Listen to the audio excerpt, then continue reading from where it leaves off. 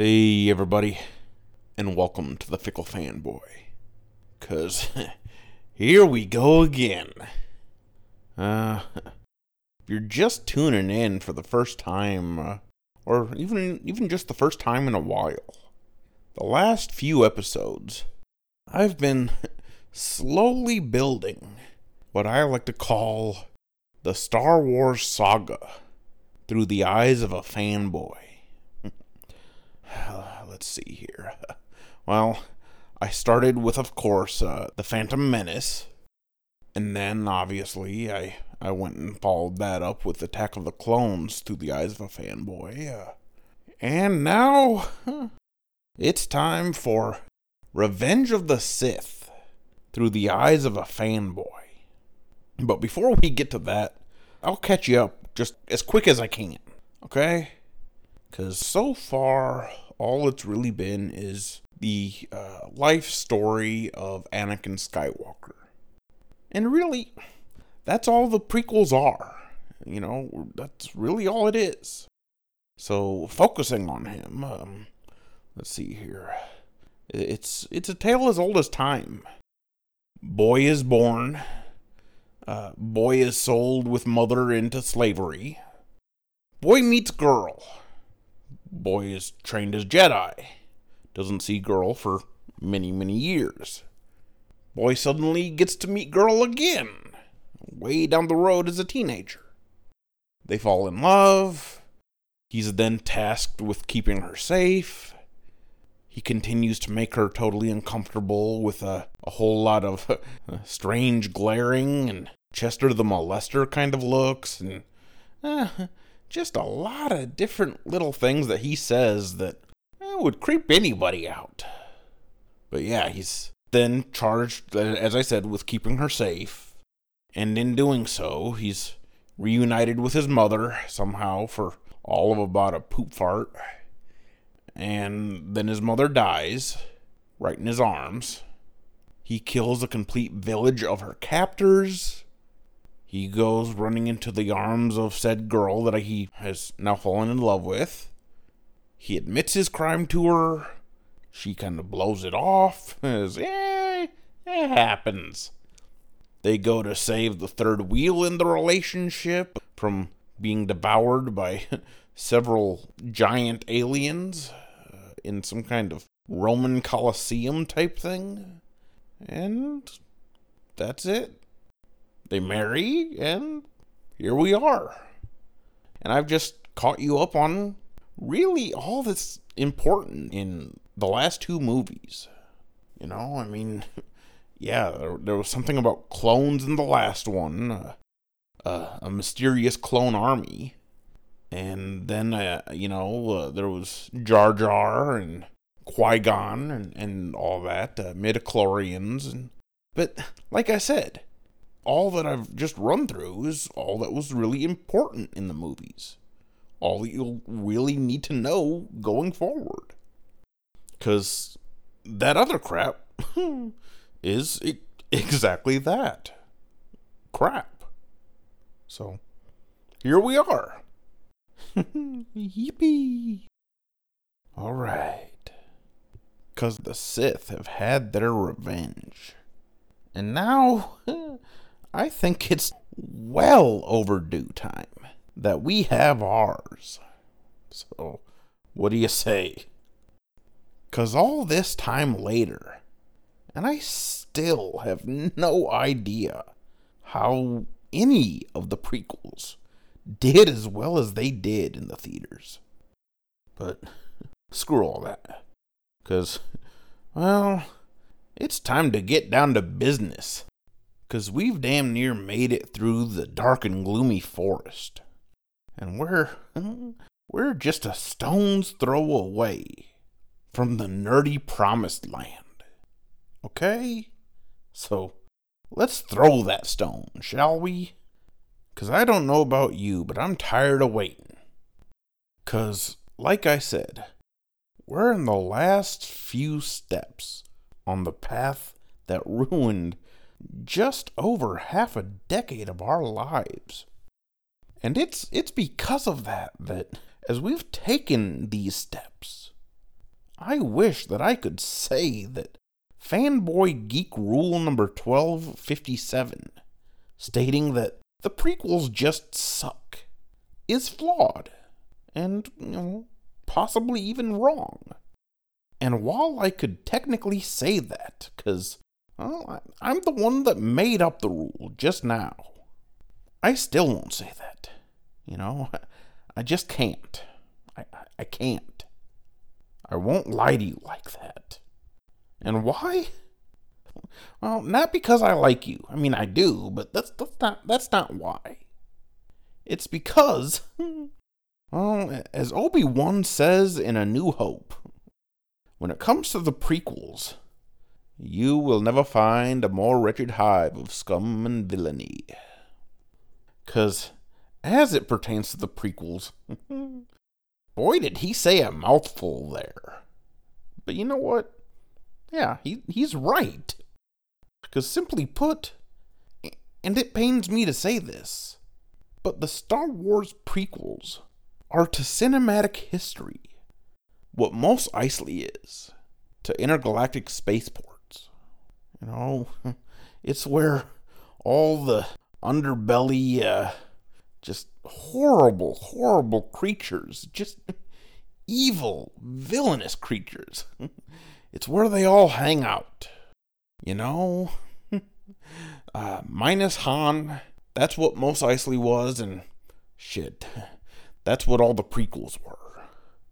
Because Revenge of the Sith, beyond being a play on the original working title for Return of the Jedi, which at one time was actually titled Revenge of the Jedi, before George just realized that,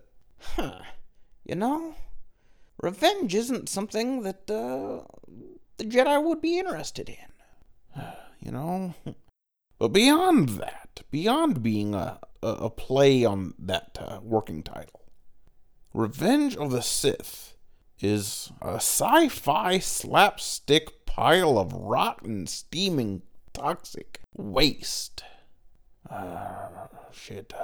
What I meant to say is, it's a 2005 film written and directed by George Lucas, which is another way of saying that whole pile of rotten, steaming, toxic waste thing. But yeah, once again, it was written and directed by George, who himself laid the woodwork out long before it was ever really needed, as he drew from a wide range of sources, such as the political world, to enhance his story's impact, only to forget much of what inspired him as the years went on. So he just decided to X-wing it, But yeah, the fact that he couldn't remember most of what he had originally come up with didn't do much more than force him to really eventually kind of burn said woodwork and make things up as he went along. And this perfect example of why improvisation in movies is not always such a good thing is the 6th film released in the Star Wars saga, but is the 3rd in terms of the series' own chronological order. And if you ask me, it is also the biggest cinematic letdown in history. And that's sad to say, seeing as episodes 1 and 2 pretty much just spat right on the mythos and all the subtext from all the original films. So it's because of that our expectations for this one were at an all-time low, to say the least, to put it nicely. Especially when you consider that this is the first time a Star Wars movie made a PG-13 rating. Unless you were in Quebec, where it rustled up more of a deserving G rating. Which... so I think that those in Quebec, whoever's in charge of that kind of crap there, well, they knew their shit. 'Cause the rating it got here in the States meant that what we were meant to see wasn't suitable for anyone 12 years of age or younger. But what we ended up getting wasn't suitable for anybody. 'Cause if it really had deserved that kind of rating, even for the time, imagine what could have been, Imagine what we were meant to have gotten. But unfortunately, no matter how high or low anybody's expectations might have been, they weren't low enough. 'Cause I like to refer to this catastrophic ending as a piece de resistor. I like to say that when you boil it down to everything, this one film represents the moment when computer animation stopped impressing and just started being cartoony and hokey. As Lucas began writing the script,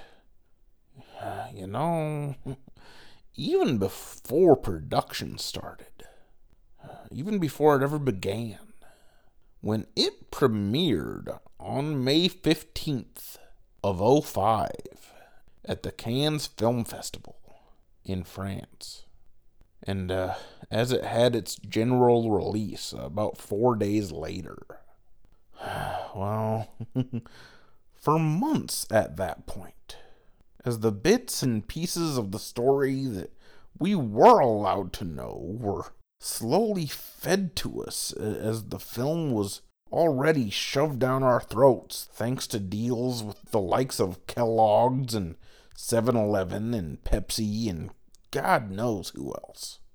As he began writing the script, and as the months went on, both to the release at the film festival and even the general public release, throughout that whole time, for the first time since Phantom, I had hope. And yeah, the whole time that I had hope before Phantom had ultimately been squashed when I saw Phantom. But I was willing to let bygones be bygones, you know? And for the first time in what seemed like forever, I had hope that this movie could, and if I was lucky, probably would focus on the final stages of Anakin's transitions to Darth Vader. And it wasn't so much the fact that was what was going to happen that gave me hope, because, yeah, that's what happened. But it was the implications and the anticipation of how much Vader are we going to get? I mean, there was so many things unanswered. So many questions. But yeah, when coupled with things like that and just so many other factors, such as my hope that there might have been even less Jar Jar this time than there was during even Attack of the Clones, let alone Phantom Menace. You know, all these questions and all these implications and all these factors. Yeah, this alone was enough to give me at least just a slight bit of my faith back. Yeah, I mean, and sure, you know, I ended up losing it in 2015, but whatever. Because, I mean, let's face it. I didn't just lose my faith in 2015, because the moment that this fucker was released, that faith that I had didn't stick around very long. In fact, when it comes to the hopes and the holding on to everything that this franchise once meant to me, that would all soon be replaced by fear. And of course, fear leads to anger. Anger leads to hate. And hate leads to the dark side.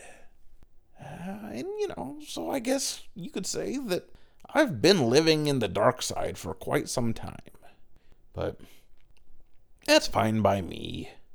It's a way of life now. And besides, we get cookies and juice on Wednesdays, so it's all good. But yeah, fear leads to all that. Indeed it does. And if there was a bright center of the universe, once May 15th rolled around, we were all of a sudden on the planet farthest from it.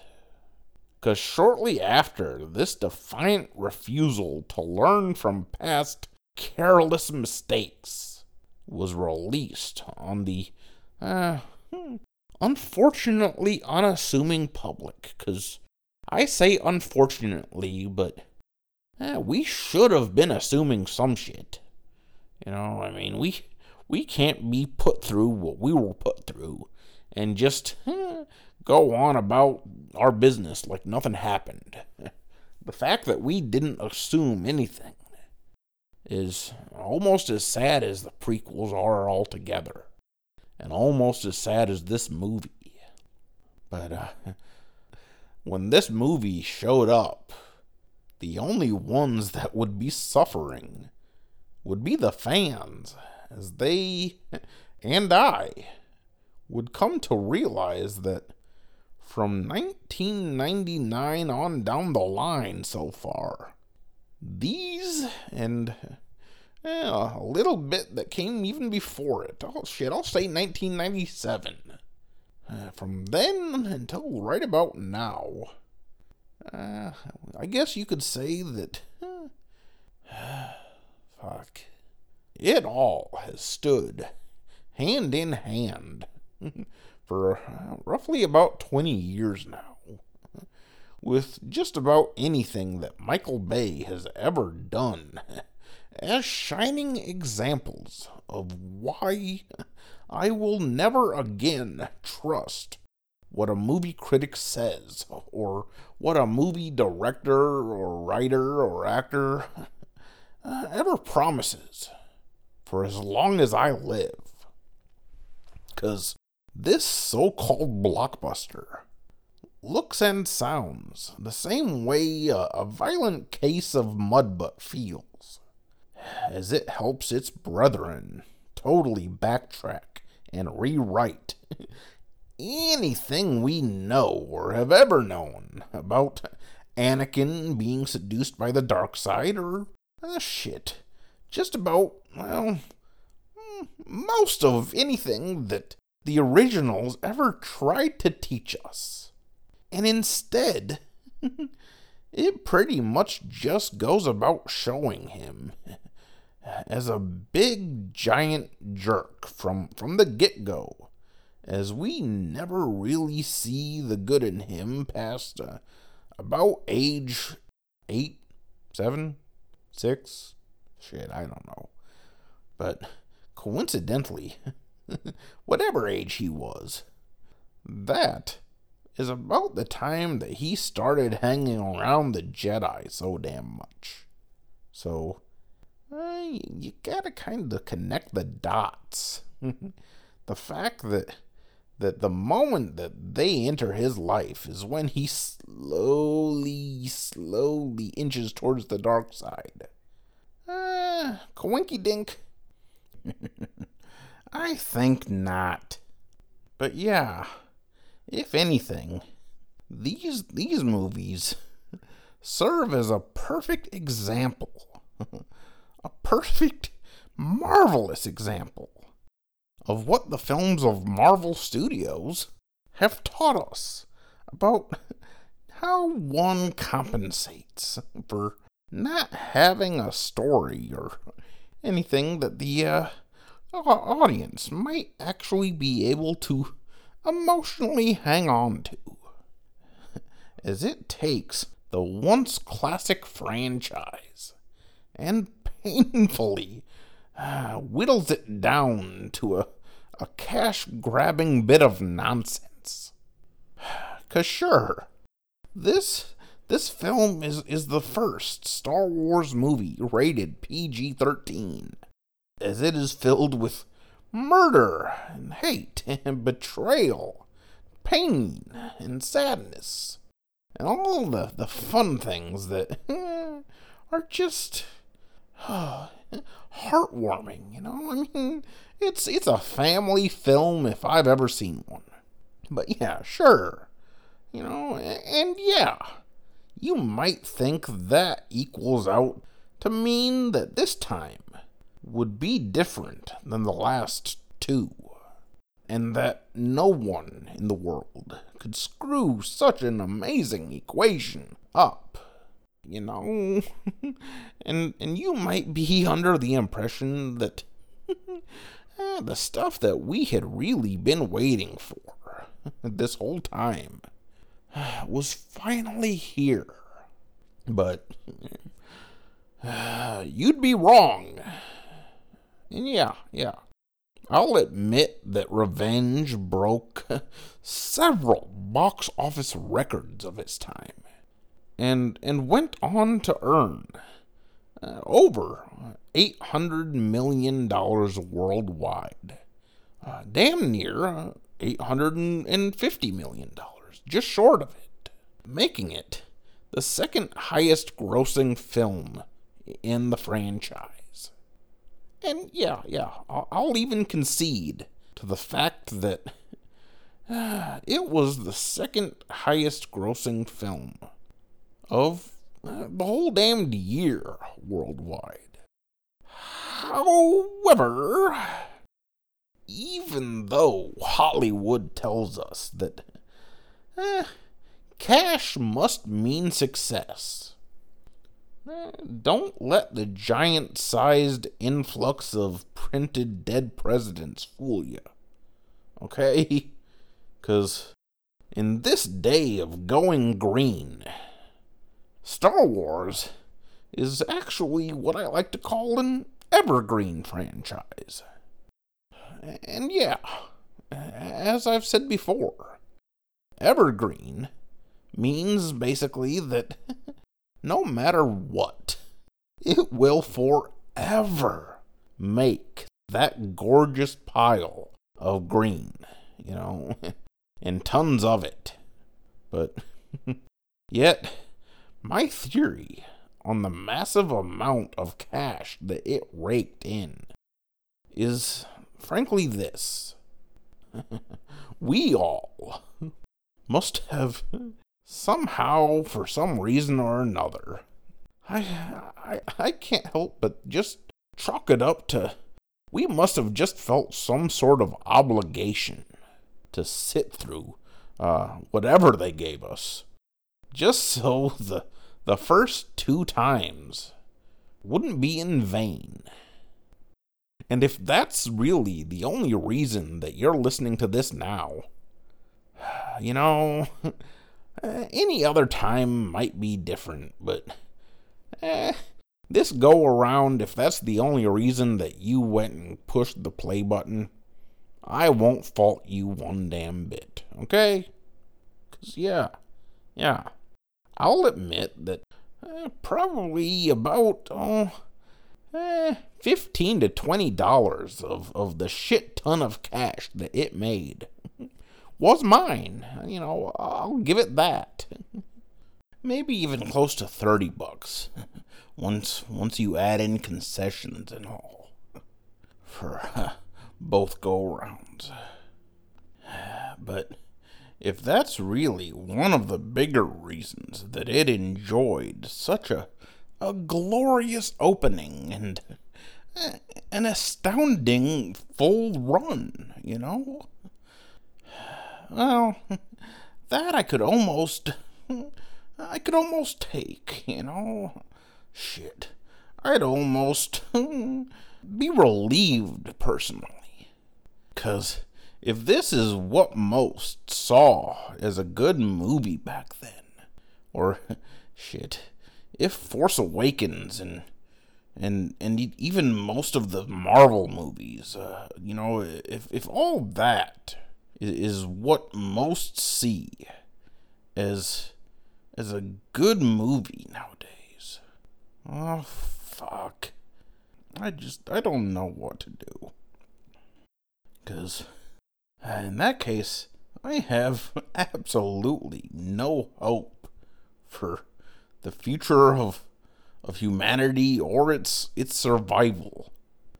But other than the fact that this gobbledygook was cut down significantly from its original, rumored to be near 4-hour form, the only other good part about being this far in at this stage of my reviews of all of these movies is that, hell, we're at the halfway point, which means it's all downhill from here, folks, because it's going to be easy peasy lemon squeezy, because all we've got left after this is the originals, so hot damn.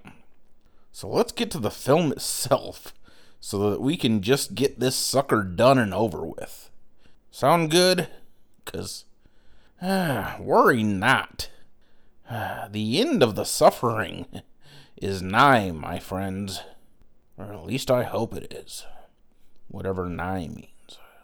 'Cause for the millions of us that fell for this all over again, originally when it first came out, as we sat down on that May night and the lights went down in order for the darkness to submit to the start of that ever-present John Williams score, and the annoying, well, at this point it was kind of annoying anyway, little text crawl, that tag team of both the music and having to read just a little bit before we get to the action. This indeed would be a day long remembered. But to be fair, I kind of say that every time a Star Wars movie comes out. But yeah, we'd remember. And it wouldn't just be a day long remembered. It would be a day that we would forever regret, as we all sort of died a little inside, as we worried about whether or not we'd been duped once more, only to yet again be fed the same old thing. Then again, to give it its due, this may be the first time, and the only time, that the beginning of one of these little bastards is fully explained in the text crawl, while leaving no questions whatsoever at the onset. So, if I gotta say anything nice about this fucker, I'll say that. 'Cause at least there were no questions about the first 15 to 25 minutes or so, as little spider-like buzz droids crawled all over Obi-Wan's ship and Kenny Baker's R2-D2. But after that shit, all bets are off, and it's just as bright and shiny as ever. So at that point, my stomach got a little queasy as I began to fear the worst.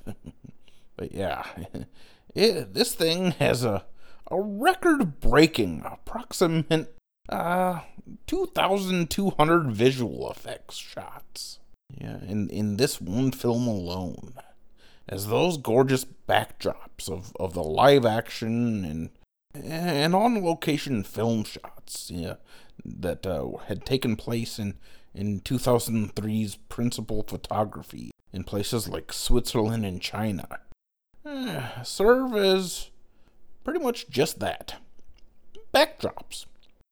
But the rest of it, you thought that the CGI pair was bad. Well, you ain't seen nothing yet, 'cause like I said, this thing is chock full of over at least 2,000 visual effect shots, and CGI visual effects altogether.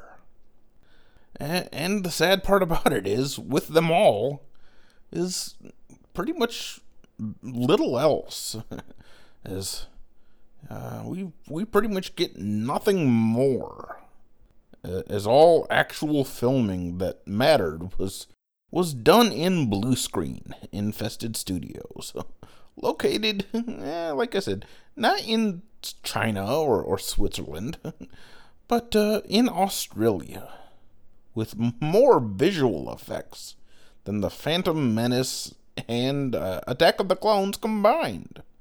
So, shoot me now. I mean, we got that going for us.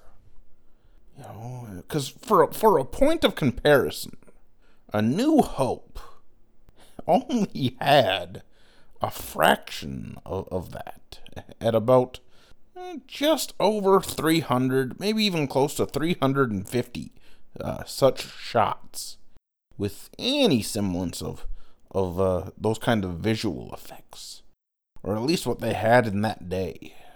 So yeah, if you haven't seen the film though, consider yourself lucky.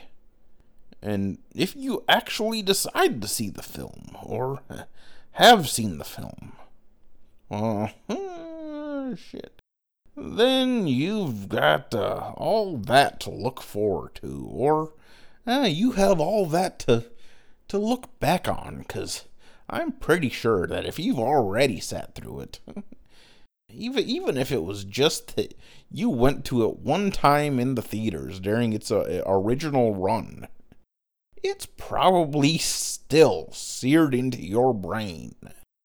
But yeah, if you haven't seen it, and for whatever reason you decide to, shit, it's your funeral, man. But in the first few moments, we're thrown into the first real action that we've seen in quite some time. Because, yeah, we've gotten quite a few lightsaber duels, but they're so choreographed and just so rehearsed that, shit, if I wanted to see something that was that move for move predetermined, I'd probably watch today's wrestling. But no. This is actually the first, like I said, the first real action that we've gotten in the prequels.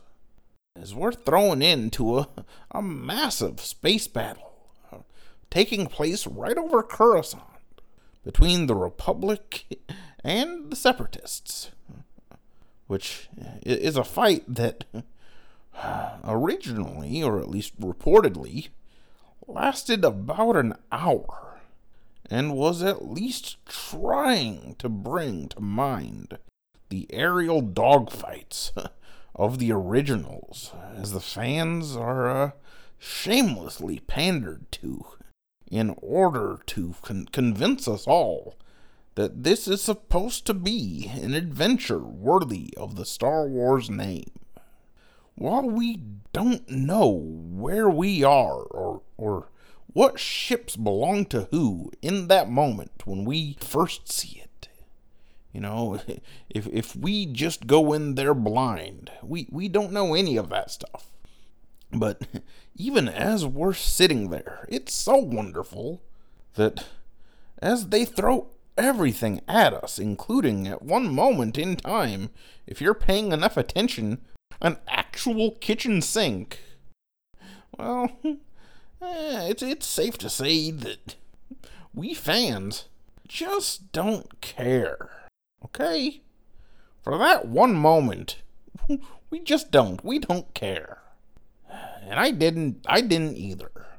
'Cause with the Jedi Knights all spread out across the galaxy and leading a massive clone army into battle, well, with that context, shit, this is just amazeballs, you know, at least the first time out it was. It's just awe-inspiring. And that's the first time and only time that I will ever use those words to describe something good about the prequels. You know, in fact, that's the first time and only time I'm gonna say anything good about the prequels. I mean, I may have said something good about the last two. You know, you'll have to go back and listen and spot check me. But you know, if I said anything that was even slightly complimentary to the movies, it's probably just because I was drunk. But this time, surprisingly enough, you've caught me at a moment where I'm stone cold sober for the first time when talking about these movies in a while. But yeah, as the Council and Senate have dispatched Hayden Christensen's Anakin and Ewan McGregor's Obi-Wan Kenobi, who is now pulling double duty as both a Jedi Master and a General to the Galactic Republic's clone army. As they dispatch them and initiate a plan to rescue the kidnapped Supreme Chancellor Palpatine, played by the incomparable and wonderful Ian McDiarmid, the only one who portrays one iota of passion, as he almost makes it easy to sympathize with his character, is McDiarmid. But as they continue on their mission to almost eliminate the fearsome cyborg separatist leader, General Grievous, who, for no reason whatsoever, has a heart and lungs or some sort of such nonsense, even though he's little more than a jacked up droid.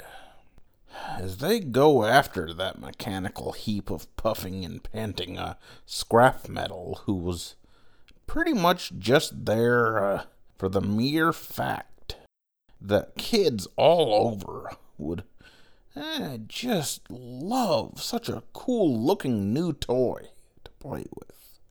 But as they go after him, shit, that's as good as it gets, folks.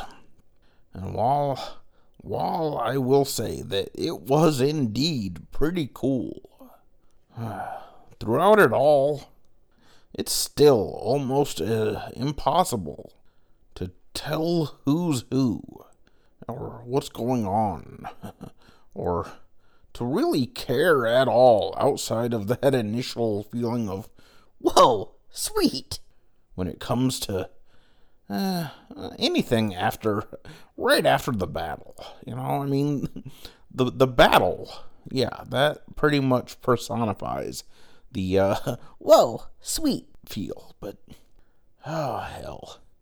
After that, it all kind of goes to pot.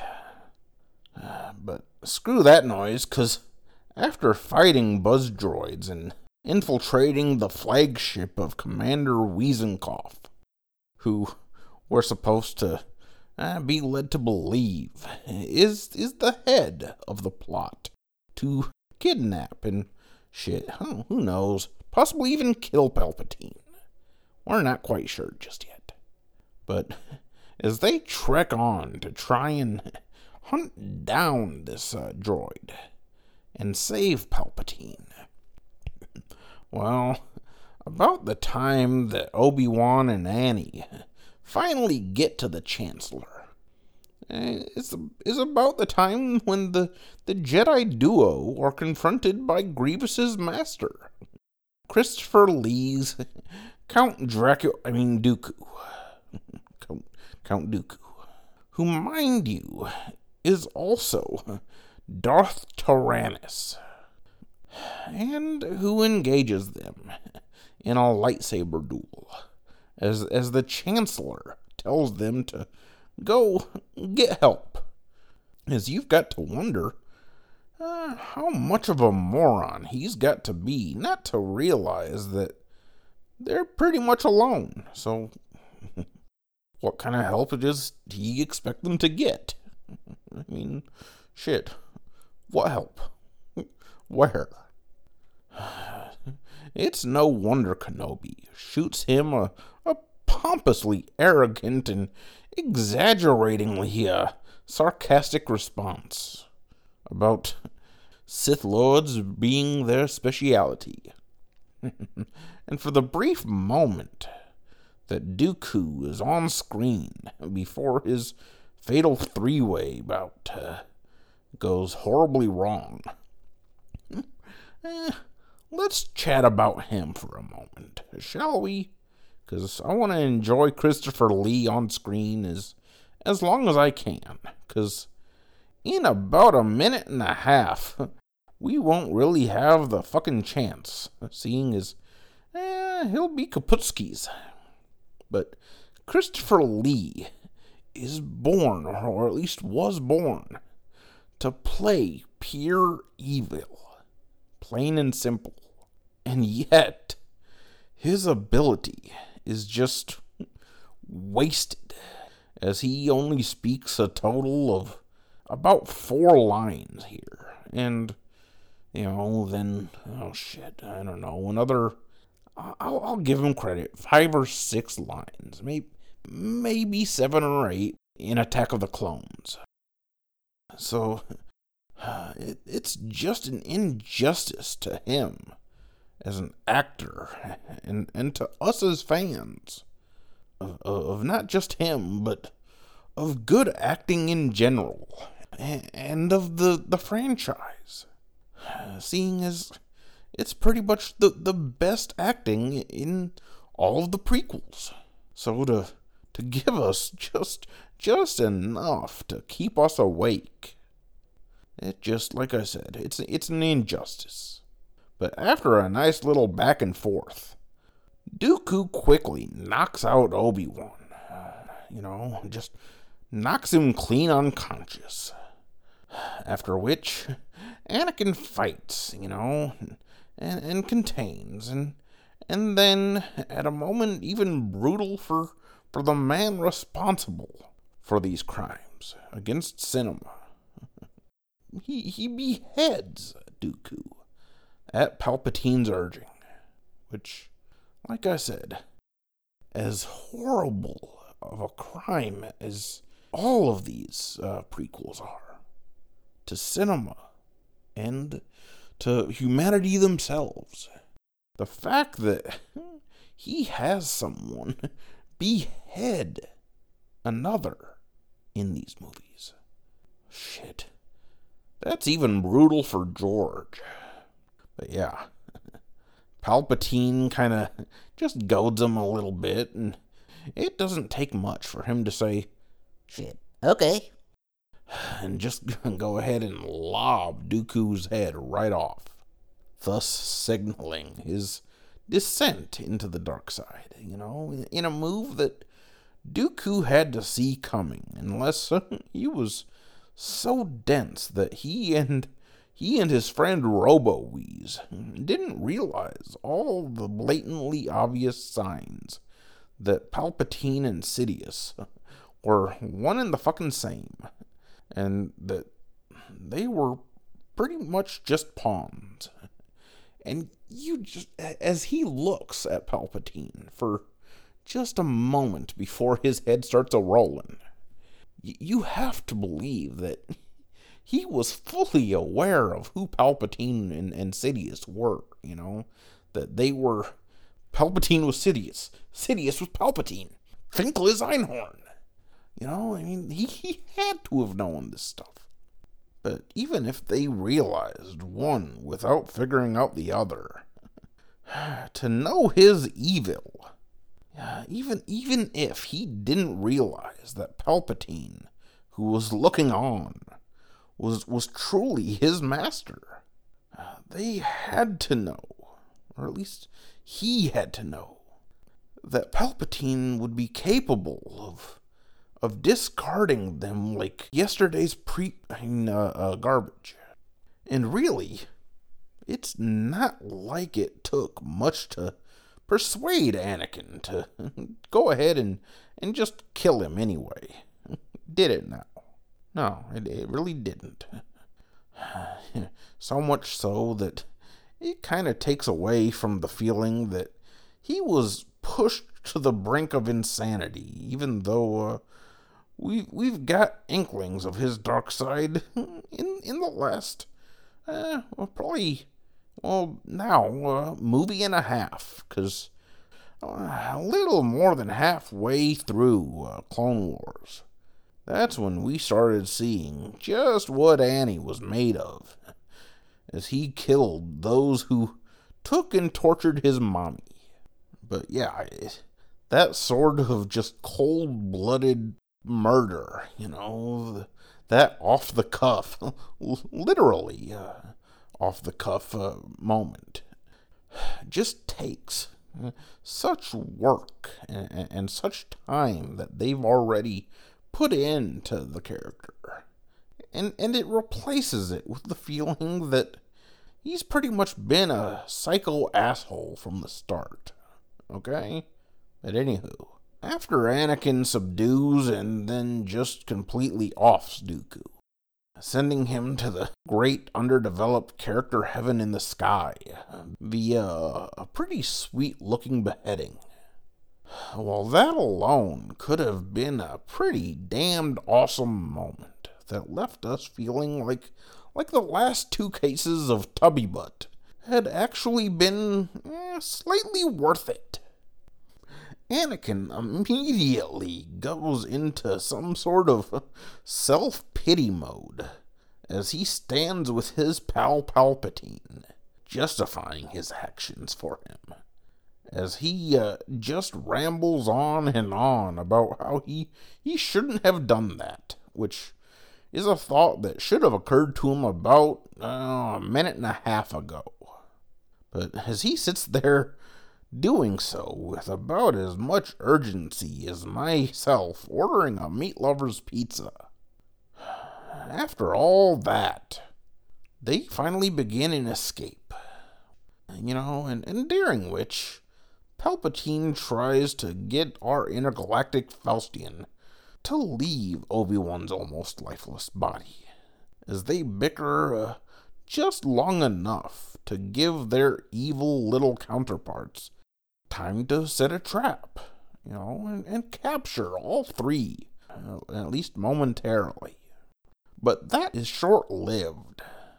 And following a skirmish with Grievous and a handful of droids who just can't seem to hit the broadside of a barn, yet who all still serve purpose by at least delivering more feeling and emotion into their few lines than Hayden anytime, anywhere, in any of the prequels, for any reason, about anything.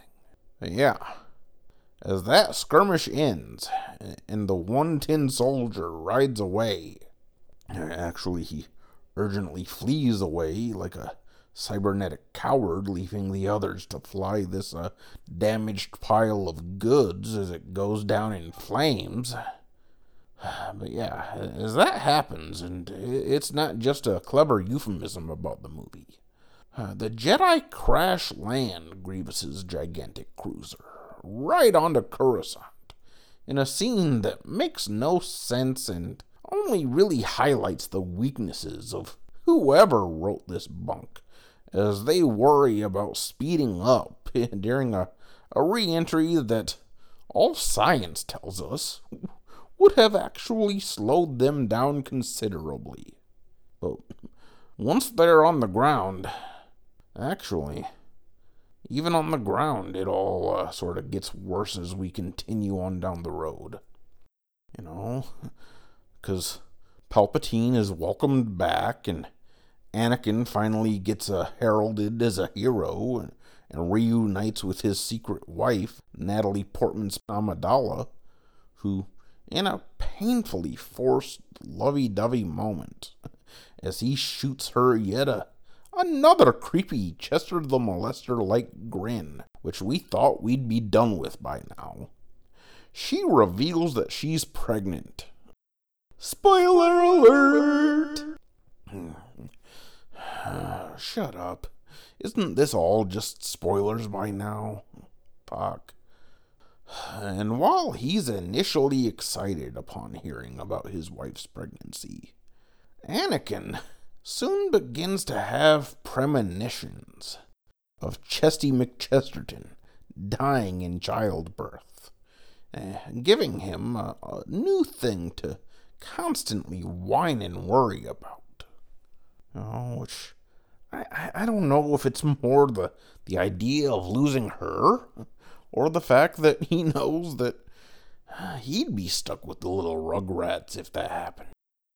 But I mean, seriously, the moments when Anakin is just whining over and over throughout not just this movie, but, all three, or at least the two that Hayden is in, they're all just so damned repetitive that it's fucking scary.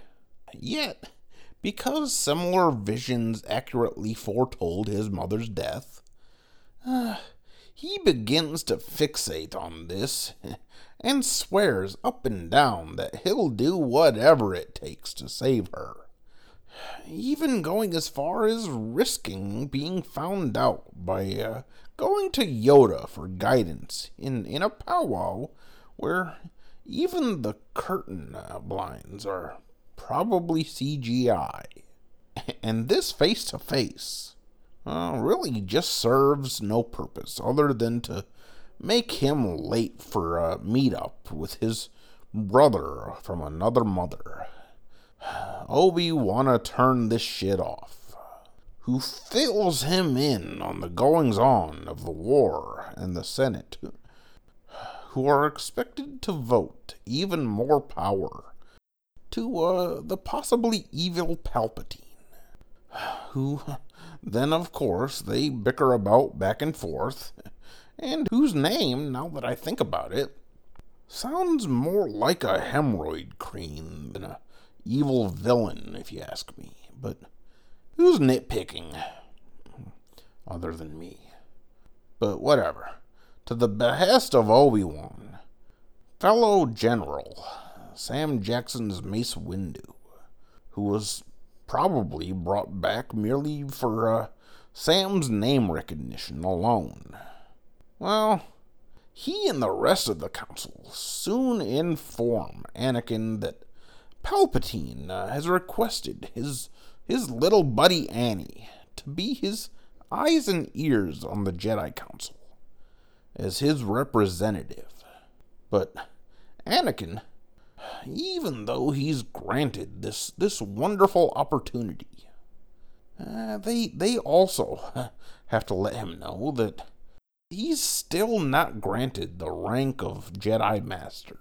And while he's busy hemming and hawing over this news, and whining even a little bit more about it, he's then informed by his bearded buddy that he's been unofficially asked by the council to secretly monitor the Chancellor, who the Jedi, they've been just a bit suspicious of the senile old prick ever since his doings in Clones, as he almost single-handedly created the onset of the wars at hand. And, they at least kind of see this, which, when it comes to the relationship between the Jedi and Palpatine, this doesn't sit right with the Jedi, and begins to sour their relations.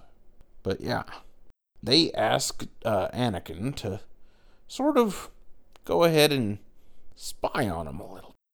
Which, yeah, Anakin agrees to, albeit very, very reluctantly, as he feels it to be completely unwarranted, even to the point that he takes it a bit personally, but he's never failed old Ben before. So, of course, he goes along with it. Why not?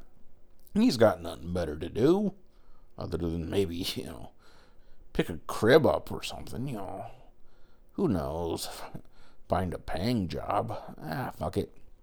However, still frustrated about all that jazz and being excluded from the council, Anakin begins to lose faith in the Jedi, and he soon, seemingly, starts to turn into the Darth that we all know and love, as he becomes more attached to this space-aged geriatric snidely whiplash, who he then runs to squeal to almost immediately, after making a short pit stop to probably, whine just a little bit more to Padme as well. And I don't know, seeing the little meet and greet that he has with Padme for a second, I can't help but think that, is it really that he's turning to the dark side, or is Anakin just a tad bit bipolar? Ponder that for a second. But as he finds Palpatine taking in some relaxation at an opera house in a scene where George himself and practically everyone else involved in the production of this cinematic abortion, as they all make a cameo in the scene, Palpatine continues to fill the lad's head with notions of grandeur, manipulating young Skywalker's feelings to the fullest, in a way that would make Shakespeare's Iago jealous as fuck, as he goes on and on and on about the Jedi, and how they don't trust him, and how all who gain power are afraid to lose it, and how that even includes the Jedi. And he just goes on and on and on and on some more, before they finally get to a more personal matter, after taking a long route to get there. 'Cause the matter at hand, Padme, but more specifically, Anakin's dreams about her demise. 'Cause Palpatine tells him that he's heard stories of one who used the dark side of the Force to control the power of death. A Sith Lord named Darth Plagueis the Wise. And while this is all supposed to show the beginning of the end for Anakin, as Darth Vader slowly murders the man known as Anakin Skywalker, I gotta say, this is far from the beginning of that shit. I mean, as I've already pointed out, it's less the beginning of the end, and more like smack dab right in the middle of it. I mean, come on. Because we saw him slaughter a whole damned village without so much as a thought. I mean, shit. Now that I think about it, that whole slaughtering a village thing. I wonder how Padme felt when she realized she was pregnant. Probably not as stupid as she's gonna feel. But anyway, whatever. 'Cause as much as I could really just sit here for hours and nitpick about that until I'm just as blue in the face as I am in the balls, the Jedi Council is convening, and they found that big old bucket of bolts from the onset of this thing. General Grievous. So, of course, before he can up and disappear again, shit, it doesn't take a brainiac to know that they've gotta just stop playing with their lightsabers in that cute little circle jerk they've got going, and they've gotta hurry up and act, damn it. And act they do. 'Cause they immediately send Obi-Wan to take that huffing and puffing bastard out of commission. Toot sweet, whatever that means. And as he not so covertly makes his move by riding in on a giant bounding lizard that makes about as much noise, if not more, than I'm guessing that he was probably counting on. 'Cause that giant lizard horse, or whatever the fuck it is, seems to possibly be even part retarded Saint Bernard. But if the Jedi Council saw him at that moment, they'd probably begin to wonder if they sent the right dude, you know? But before he can really even get a chance to go and take old Bane, or Grievous, and his cohorts out, we see the general, formerly known as Shilal, informing the rest of the separatist leaders there that he's sending them all to the Mustafar system, which is probably for the best, seeing as not long after that, our friend Obi comes lumbering in on his brain-dead pup of a pony to take out the general and as many of his droids as he possibly can. And he does that pretty much in short order, you know? Because, I mean, the moment that he announces himself with a simple, "Hello there," shit's on, man. Shit's on. That's all I gotta say about that. So, luck seemed to be on the rest of the separatist side. At least for now. But with that, and with 4 bright and shining lightsabers in his hand, you gotta wonder 2 things. How in the hell old Ben Kenobi is gonna pull this one out of his ass? And with 4 giant lightsabers that he can just whip out in public like that. How popular is the general with the ladies, you know? But enough about that, because like I said, yeah, Obi-Wan runs that mechanical maniac right through the heart or the lungs or whatever. And can I just say that this is a droid we're dealing with? The fuck does he have lungs for? What does he got a heart for? What the fuck? Whatever. It's still pretty cool, regardless of all that and of all the obvious CGI effects that just insult us and slap us in the face over and over repeatedly, like the biggest, hairiest balls you've ever seen. And while he's busy with Grievous, though, his buddy Mace sends Obi-Wan's apprentice, or Padawan, to go inform Senator Palpatine. No, you know what? I'm going to stick with Ovaltine. About the latest battle at hand. And while doing so, Anakin is in for a rude awakening. Just like we and the Force got a little under a year ago.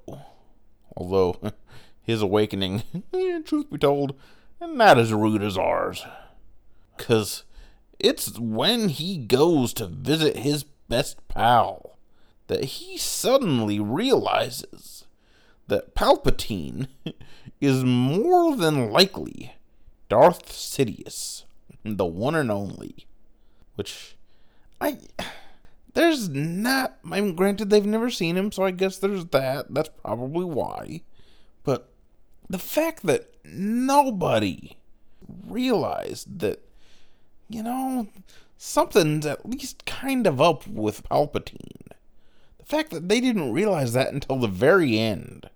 You know, I mean, shit. Anakin was what? Like I said, 8, 7, something like that in that first movie? And in this one, he's got to be, I'm going to guess at least early to mid-20s? You know, so the fact that all that time passed and no one really even suspected a damn thing.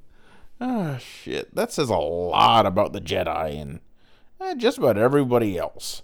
But yeah, he begins to consider the fact that maybe, just maybe, Palpatine might be the Sith Lord that the Jedi have been looking for. So, go figure. Right? But yeah. He realizes this, and like the little bitch that he is, immediately goes to run and tattle on the Senator, to Master Windu. And I gotta wonder why. 'Cause this man has been just whining and complaining and bitching and moaning for about 4 hours damn near. You know, 3.5, whatever it's been. But 1.5 movies worth, you know. He's just non-stop with it. So I gotta wonder why, if he's so damned convinced, so wholeheartedly, that none of the Jedi, minus maybe Obi-Wan, really give him a second thought and really trust him all that damn much. Considering this one fact, I don't get why he goes to Sam, you know, Mr. Jackson, if you're nasty, and tells him what he knows. You know, I mean, is he really all that hard up for attention and love and trust by just about any daddy figure that he can find? You know, is that really the case? 'Cause if so, he missed his calling as the perfect high school whore, you know? Just saying. But yeah, when he goes to see Mace, Windu immediately says that they must move quickly. But by they, he apparently means him. And by quickly, he means they should stroll leisurely. You know, maybe pick it up to a slight jog, but nothing more than that. Because he commands Anakin to stay his ass put while the big bad Jedi go to take care of business, if you will, their damn self. And as soon as he, like I said, leisurely strolls toward the last known whereabouts of the senator in an attempt to take him into custody, shit's about to pick up, folks. Which, I keep saying that, and then, it never does. So, take that for the grain of salt that it is, and you be the judge. But, yeah, when he gets there, I'm guessing that he begins to slightly regret the decision that he's really made in going it to, well, okay, not alone, because he's got 3 other Jedi with him. But as soon as he gets there, and he finds that his posse goes down like a $2 whore, and that now he's just a party of 1 as he goes mano-a-mano with the senator in a pretty sweet as shit lightsaber duel. Yeah, I'm guessing that he might regret it just a tiny bit, as far as the choice to leave Anakin right where he was. Because, yeah, I'd regret it just a tiny bit. But, then again, Anakin would probably start to whine and moan and bitch and complain again, and then I wouldn't regret it so much. So, there's that. But, yeah, he and the senator start going at it almost immediately, which is pretty damn nice. And there's not much yakety-yak to deal with this time around. They just get to throwing hands or sabers. Or at least, I think it's him and the senator. Truth be told, I can't tell, because really, it's just a McDermott stunt double. And some poor bastard that they just decided to plaster Palpatine's ugly mug right on top of, superimposing his head on whoever the hell that is, his body. Via some of the shittiest CGI known to man. And that includes Jurassic World, okay? As the wannabe senator, or the guy that's supposed to be the senator, proceeds to make some of the most absurd faces. Oh, wait, no, that is the senator. I'll be damned. Yeah, no, the close-ups, that's him. Wouldn't you know it? But anyway, McDermott makes some of the most damned absurd faces you could ever imagine as he scraps with the Master Jedi. And just when it seems to be going in Windu's favor, not one to take orders and fucking listen for once in his life, Anakin wrestles with the choices that he's made for all of about as long as it takes me to finish off a large fry from the Big M, before he decides that fuck it, and he's gonna go make his way toward the battle. And when he gets there, day late and dollar short Skywalker takes everything out of context, because, why not? As he sees Mace standing over a seemingly defenseless old man in Palpatine, who just moments ago was doing backflips and all somersaults when he was trying to hold his own against Mace. But yeah, he sees Windu standing over Palpatine, who he demands should be put on trial. But all this little back and forth lovers' quarrel does between Master and the wannabe Master is give Palpatine a moment to muster his strength back and gather it up as he takes the very moment that Anakin has his attention to begin to try and fire off some pretty sweet-looking Force lightning right at Mace's face.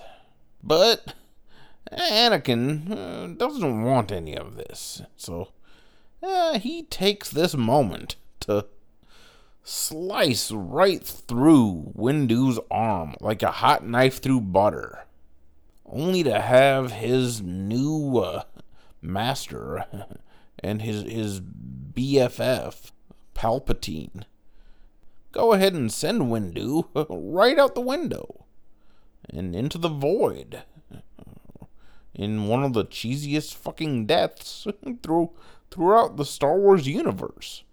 And that includes when they tried to make us think that Han didn't shoot first, which he did, okay? Fucking did. End of story. But now, with Mace out of the picture, once again, and forever, possibly, Anakin immediately begins to regret his decisions and actions as the suddenly not weakened senator who was supposed to be supposedly near death just a few breaths ago, with his face melting off like mozzarella. Anyway, he makes his way back to his feet and wastes no time in dubbing his young friend, now and forever, Darth Vader, in possibly one of the most anticlimactic christenings in cinematic history, which, even as Darth Scrotus, almost ruins it as he shows what I can only assume is possibly his O-face. Oh, I feel the hate within you. It flows through you, gives you fall. As we anticipate the sound of a zipper, which never really comes, which I'm sure that's probably, something that the old man regrets, because I'm sure that, judging from the look on his face, not only does he want that zipper sound to come, but he also kind of wants to as well. But yeah, other than that one little factor, this moment is so damned awesomely legendary and long-awaited that right then and there, this fanboy was pretty close to doing exactly what the senator wanted to do. And I'm not afraid to admit that as bad as the rest of these prequels were, that one moment, along with a very, very, very, very, very, very, very, very, very, very, very, very, very, very, very, very, very small hand full of others, to their credit, actually made me feel real, raw, damned emotion, which kind of took me off guard in the theater, you know. It surprised me then, and it still surprises me now. Because even I'll admit that while it also may have been that I just wasn't nearly as jaded back then as I am today, in that moment, right there in my seat, I sort of wept, okay? I'm man enough to admit it. I mean, I don't know if I would have called it weeping, really, but a tear did roll down my cheek, just as it did again at the end of the duel between Obi and Annie, in a moment involving a full-blown Vader as we have always known him shortly thereafter the duel. But yeah, I shed a tear. So, if you don't agree with me about how awesome that shit was, go fuck yourself with a lightsaber. Okay? Go take it bareback from a Wookiee. So, there you go. And with that, Vader is born as the wrinkled up old ballsack that Annie Vader now calls Master sends his newest apprentice to lead a sort of sneak attack on the Jedi Temple before heading off to the Mustafar system to deal with the last remaining separatists who, as I pointed out earlier, had been sent there. And as he does all this just about as quickly as you can say, Holy crud! Vader's killing again! Then again, I suppose that is a mouthful, but yeah, just as quickly as you could say that, Anakin heads off with some clone soldiers as they march right up to the Jedi Temple and start dicing up just about anything that fucking moves. And the first thing that Anne sees that's fucking moving is a group of younglings hiding in fear. But all this fear leads to his death as Darth V for Vendetta ends the younglings' suffering by ending them all. And while he's taking out these pint-sized Padawans, Palpatine orders clone troopers everywhere to finally execute Order 66. Which, silly me, shit, I always thought that was orange chicken and combination fried rice. But here, we actually see that it's obviously, clearly, a directive to destroy any and all Jedi throughout the cosmos. So, bummer for them, because apparently Mace's whole "I sense a plot to destroy the Sith" thing, apparently for that from earlier wasn't too far off. But no time to laugh about that now, because the clones go about picking off Jedi one by one. And Jimmy Smits's seldomly used Senator Bail Organa barely escapes getting a cap popped in his ass by a small handful of troopers before he escapes in his speeder to the sanctuary of one of the, if not the only actual full-blown set, in a quick scene aboard a ship that, shit, looks awfully familiar. But that could just be me. No, wait. Shit. That's the fucking ship from the beginning of Vote New Hope. I'll be damned. Fuck. Anyway, we see now that Obi-Wan and Yoda are two of, if not the only two, remaining Jedi in the galaxy left alive. So, of course, with Bail and Obi and Yoda, with all of them alive, it apparently sounds like a good idea to make sure that they're all in the same damn spot. Because apparently that's the easiest and best way not to be found or something, as Anakin heads to Mustafar.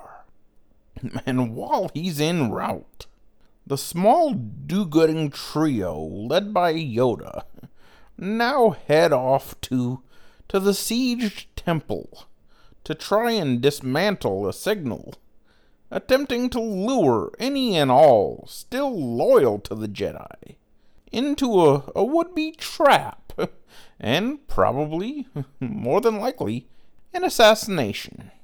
So isn't that special?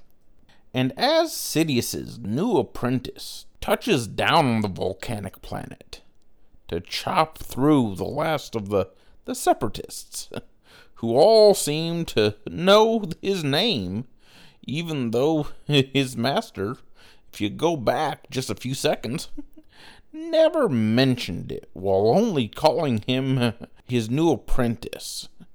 And as a special session of the Senate is now called into order, like I said, shit's beginning to really pick up and reach the height of Star Wars at its best.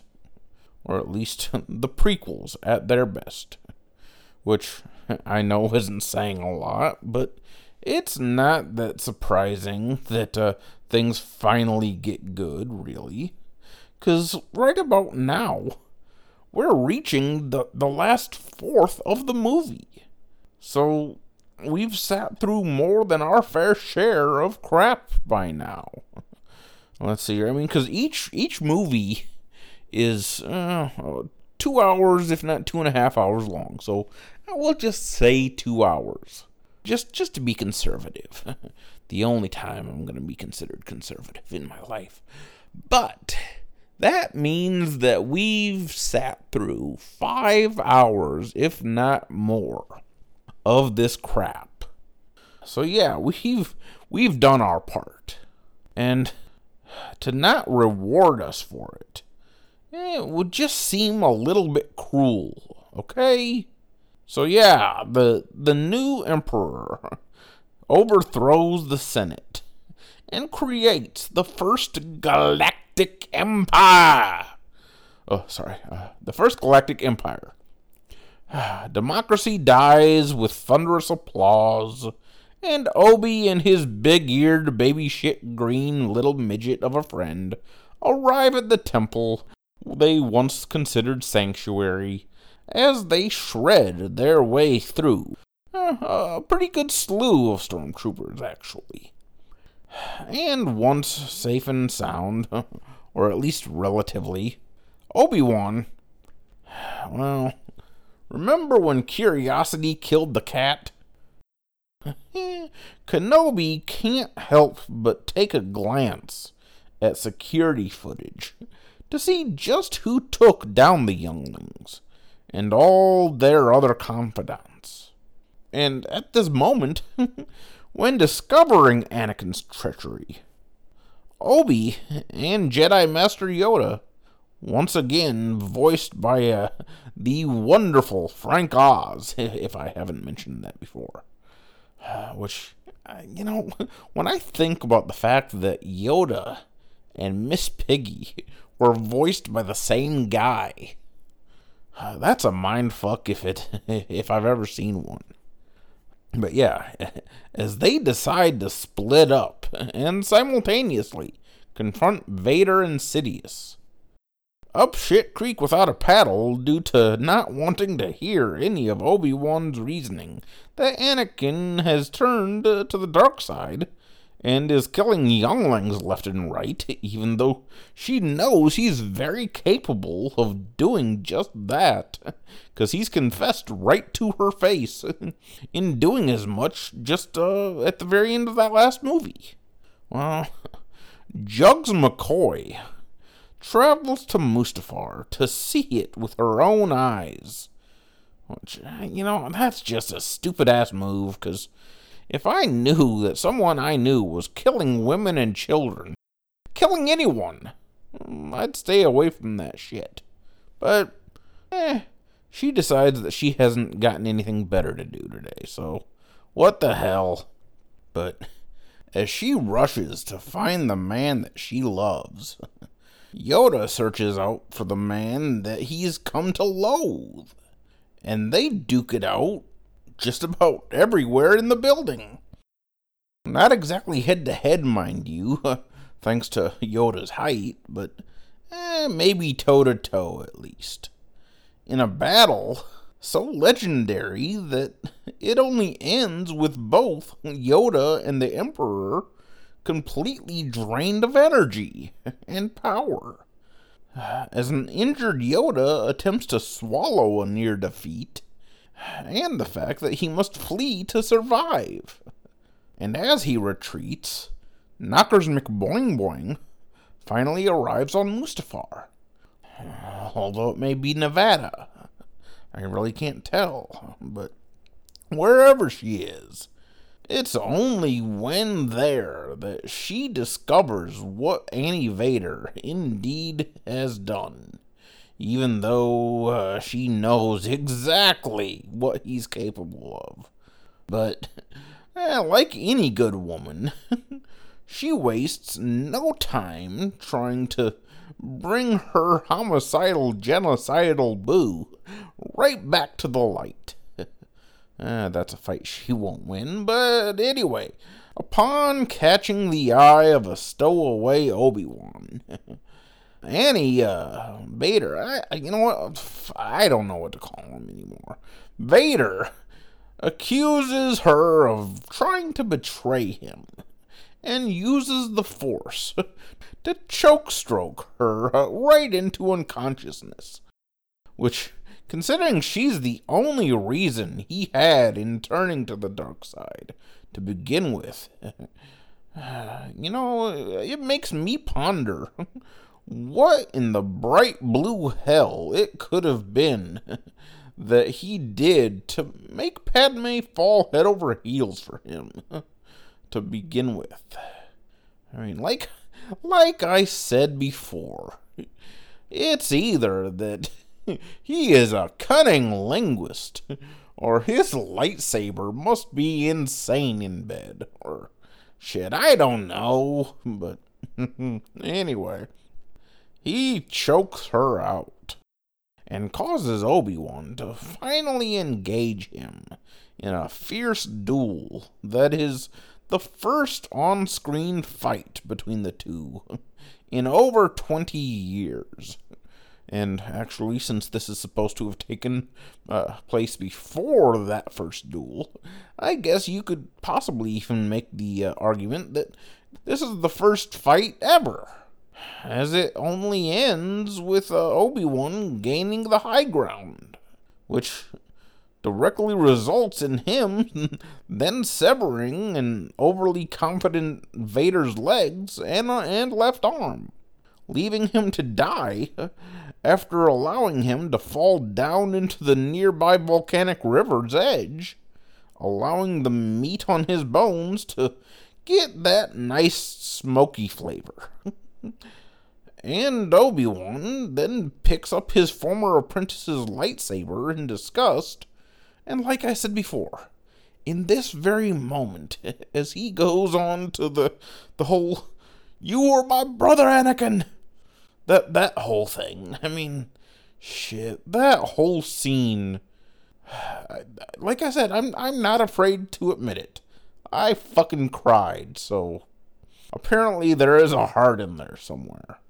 But yeah, he takes his lightsaber and just kind of walks off, only to give it to Luke near the start of A New Hope, which also means that in A New Hope, Darth is pretty much meeting up with the man responsible for turning him into a mech man, after leaving him scarred thanks to their last meeting. So, yet, while that may all be well and good and cool, it all seems to be a catch-22, as thanks to this one fight, the dialogue within the fight between Alec Guinness and the fully developed Darth now makes no damn sense. But there will be plenty of time to weep openly about that and discuss it much later. Well, not much later, because shit, the real fun starts next episode. I mean, this all, the last 3 episodes were, I guess you could just say, the appetizer, so. Fool you. Anyway, meanwhile, on Polis Massa, or shit, I don't know where the fuck they are. Anyway, Cupcakes LaRue and her boobsy twins give birth to their own twins, Luke and Leia. And with her dying breath, Padme tells Obi-Wan that there is still good in Vader, in a moment where we are led to believe that while this is a long time ago in a galaxy far, far away, focusing on a people that are far beyond any technological breakthrough that we've seen thus far on Earth. Apparently, they've never heard of a simple damned C-section, or any sort of procedure that could have saved Padme, 'cause she's gonna die of a broken heart, or that's just the stupidest damn thing I've heard. And that's saying something, considering I've just gone through all 3 prequels. I mean, what kind of crock of donkey jizz is that? I mean, she dies of a broken heart? Unable to find the will to live as she gives birth to her own children? Fuck, I mean, isn't that just kind of a tad bit of a slight to Luke and Leia? I mean, just saying. Meanwhile, Darth Nutty McBallbag finds Vader barely alive on Mustafar and brings him back to Coruscant to rebuild his apprentice and his charbroiled body with cybernetic limbs and the use of a respirator, all in the mix within a scene that almost serves as a perfect way to visually describe how we all felt while having to watch this thing, as the robotic medics continuously poke and prod at Anakin's still smoldering wounds. I mean, I know if there was ever a visual metaphor for how I felt watching these prequels, that scene pretty much covers it up. But tormented by the idea of Padme's death at his own hands, when we finally see the first scene in what seemed like an eternity between a fully developed Vader and a fully developed Emperor, for the first time suited up with the same actor who played Anakin within the armor, even if it meant altering it all to correctly fit the scrawny turd. Well, Vader bursts forth emotionally, draining the last vestige of humanity from his core, in a moment right out of a Frankenstein movie, with him, of course, playing the part of Frankenstein's monster.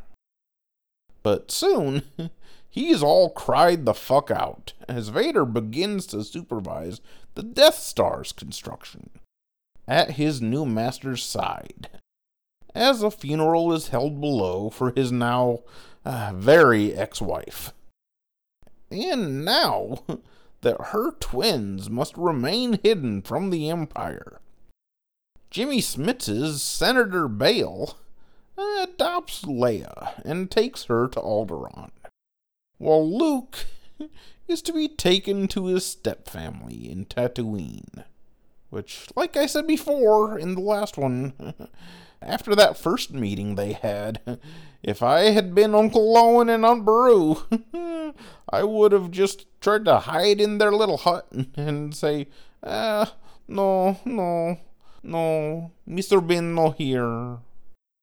So, but Yoda teaches Obi-Wan how to commune with the spirit of Qui-Gon Jinn before going into exile on the swampy land of Dagobah, and leaving him to take the infant Luke to Tatooine and give him to his aunt and uncle, and watch over him until the time comes that it is right to challenge the Empire years later. But for now, and until we sweep up the released 2-disc DVD for our collection, and add to the 850 million worldwide that it made as the top film, as I said, in 2005, our journey now has come to a slight halt. Thank God. Because next time that we meet up, happy days are here again. Because we're gonna be covering New Hope through the eyes of a fanboy. But yeah, we finally get to the original trilogy. Because I know that this hokiest of cinematic hoke may have caused economic experts to approximate that the U.S. economy would end up losing $600 million or more in lost productivity because of employees reporting falsely in to work as being sick before heading off to the AMC or God knows where to watch this thing. But whereas they've lost that productivity, I refuse to lose any more, because I'm done with this damn thing finally. At least the prequels. I refuse to spend any more money and any more time on those fuckers. Because yeah, the critics considered this one the best of the prequels. But being the best in the prequels means absolute damn diddly bullshit. Because that's like saying skin cancer is quite possibly the best one to get. But I mean, shit. The outcome is still the same. It's still a deadly sickness. And that's all these prequels were. But yeah, I mean, shit. Saying, oh, it's the best of the prequels. It's like saying, this bowl of shit just doesn't smell nearly as bad as the others. I mean, it was still absolutely astonishingly atrocious. But whatever. Because as I said earlier, the end is finally nigh. And we are finally done. Or at least we could have been, because George sold the rights. And we've been dealt episode 7. And soon we're going to be dealt Rogue One, which I can only hope doesn't suck. But then after that, we'll have episode 8 and 9 and the Han Solo spin-off with someone that doesn't look a damn thing like Han Solo, so curse you, Disney! But yeah, there's gonna be more. So, but when it comes to how to fix this damn movie, oh shit. I know I really didn't cover how I figured that they could go ahead and try and fix the last one either, so let me try to make up for that by covering both right here, right now, at the same fucking time. Shall I? Because right offhand, less CGI and more real effects, okay?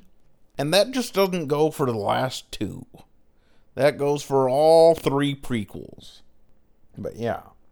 And just go ahead and push backspace or delete or whatever have you on all of Obi-Wan's little sulking moments that just kind of sprout up every once in a while.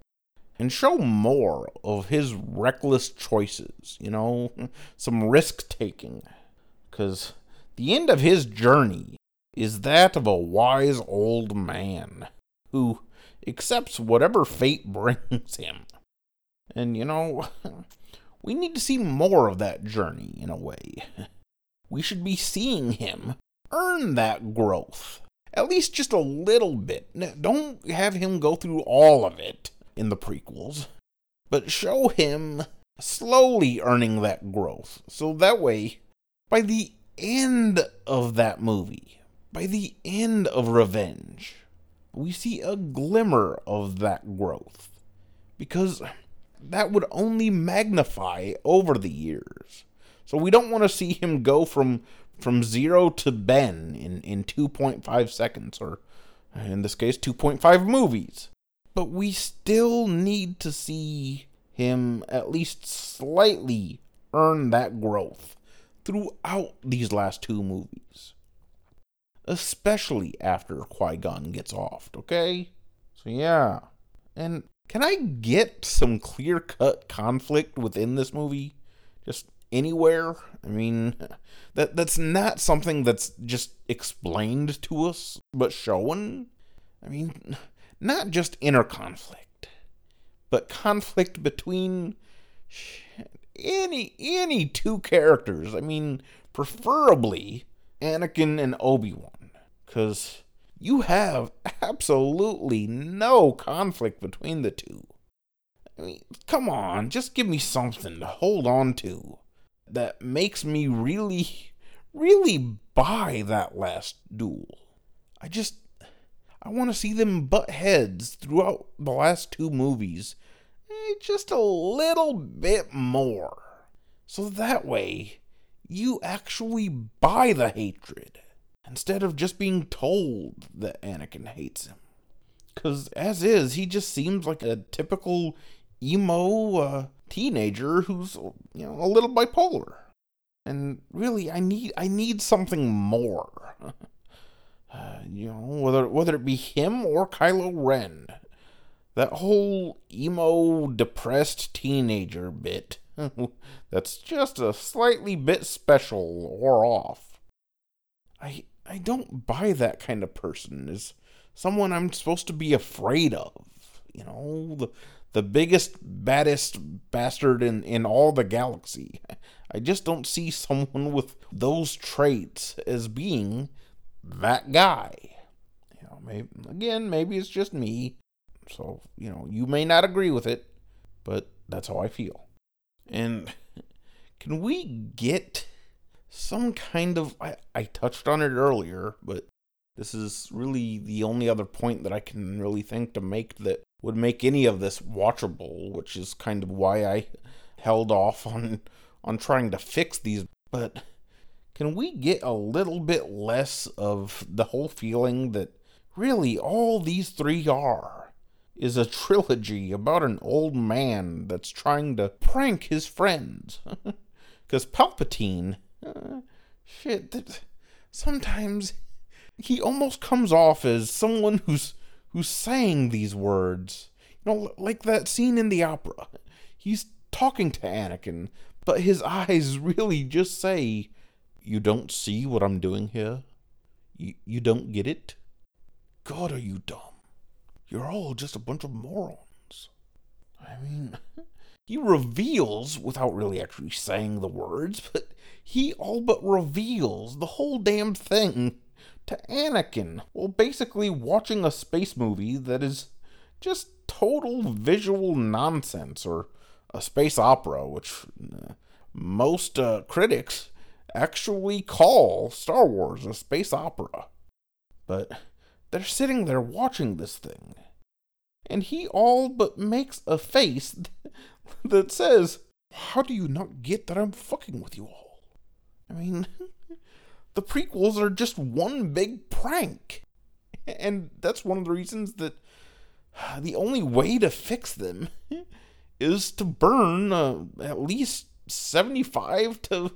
oh shit, that's being nice. 85 to 90% of these fuckers. That's the only way to fix them. I'm just giving you little bits, you know? I mean, less CGI, more conflict, more actual sets, and, let's see here, showing a little bit more of Obi-Wan's journey, because, you know, I mean, we would have gotten the point if there was a lot more Obi-Wan and a lot less Anakin. You know, have Anakin and Padme also be the side pieces, you know, the bit players that the Counts also should have been throughout this whole thing, you know, Dooku and Grievous, although he wasn't exactly a Count, but still, he counts. I guess he shouldn't, but he does. He counts. And even though I say that there should be more conflict between Obi and Annie, that also needed to be magnified and blown up, if you will, and just thrown in our faces while not being thrown in our faces at the same time. Which, what I mean by that is that in the last one, another way to try and fix things, well, really, there needed to be less of what the Clone Wars were and more about what happens during the Clone Wars, you know? Show much less of the lead up to the wars, which, you know, I mean, yeah, still cover the assassination plot, still cover the clone facility, still cover Dooku a little bit, but focus more on Sidious, more on the Jedi Council and Obi-Wan, and all the while speed it up so that way we actually get to the wars about halfway through the movie. And in that half, and even before that really, but throughout the whole movie, especially at the last half, show our duo as friends. Because much like a lot of this shit, I'm tired of being told. And once in a while, I'd like to be shown. You know, because, yeah, you keep telling us they're friends, they're friends, they're friends. But I don't see, I look back at any of my lifelong friendships that I've ever had, and I don't see a damn bit of evidence that these fuckers are friends. Other than little glimpses here and there, very little glimpses. And then the whole, you were the chosen one. So yeah, show them as brothers. Show them as friends. Show them during all the times that Anakin apparently had Obi-Wan's back. Because they touch on that for all of about, I'd say 8 seconds during the beginning of this fucker. But again, seeing as opposed to being told. I mean, how many times and how many ways can I fucking say it? So yeah, there it is. And really, I don't know what else you could do as far as the whole thing of this damn movie seeming like one big prank on Palpatine's part, because covering them like I have in the last couple of weeks, I'm not completely convinced that they weren't just supposed to be one big prank on George's part, you know? Kind of a way of saying, You've asked for it time and time again. So, here you go. Suckers. But I'm not convinced that it wasn't just one big prank. And because of that, I'm not covering this one more second. So, if you like episodes like this, or any of my other segments, you know, my best of the worst of wrestling, or the good, the bad, and the fugly, any of them, go to my Patreon page and, support the show. But if you don't do that, and if you can't help support the show in any other way, just keep coming back every other week. And I promise to keep spitting these things out for you if you come back. You have my word. You do your part and come back to me, I'll give you anything you want. And on that note, let me know what you want. Find me on any given social media, you know. On Twitter at FickleFanboyRPM, or on Instagram at the FickleFanboy Podcast. Find me anywhere. Message me. Comment on any of my tweets or any of my messages. Just hunt me down and tell me what you want. Is there a movie you want me to cover? I'll do it. Is there a pay-per-view you want me to look back on for all you wrestling fans? I'll do it. Let me know. You know, questions, arguments, anything. Come at me. Come on. I'll be here. But until the next time, and until we finally get to A New Hope, I'll be seeing you.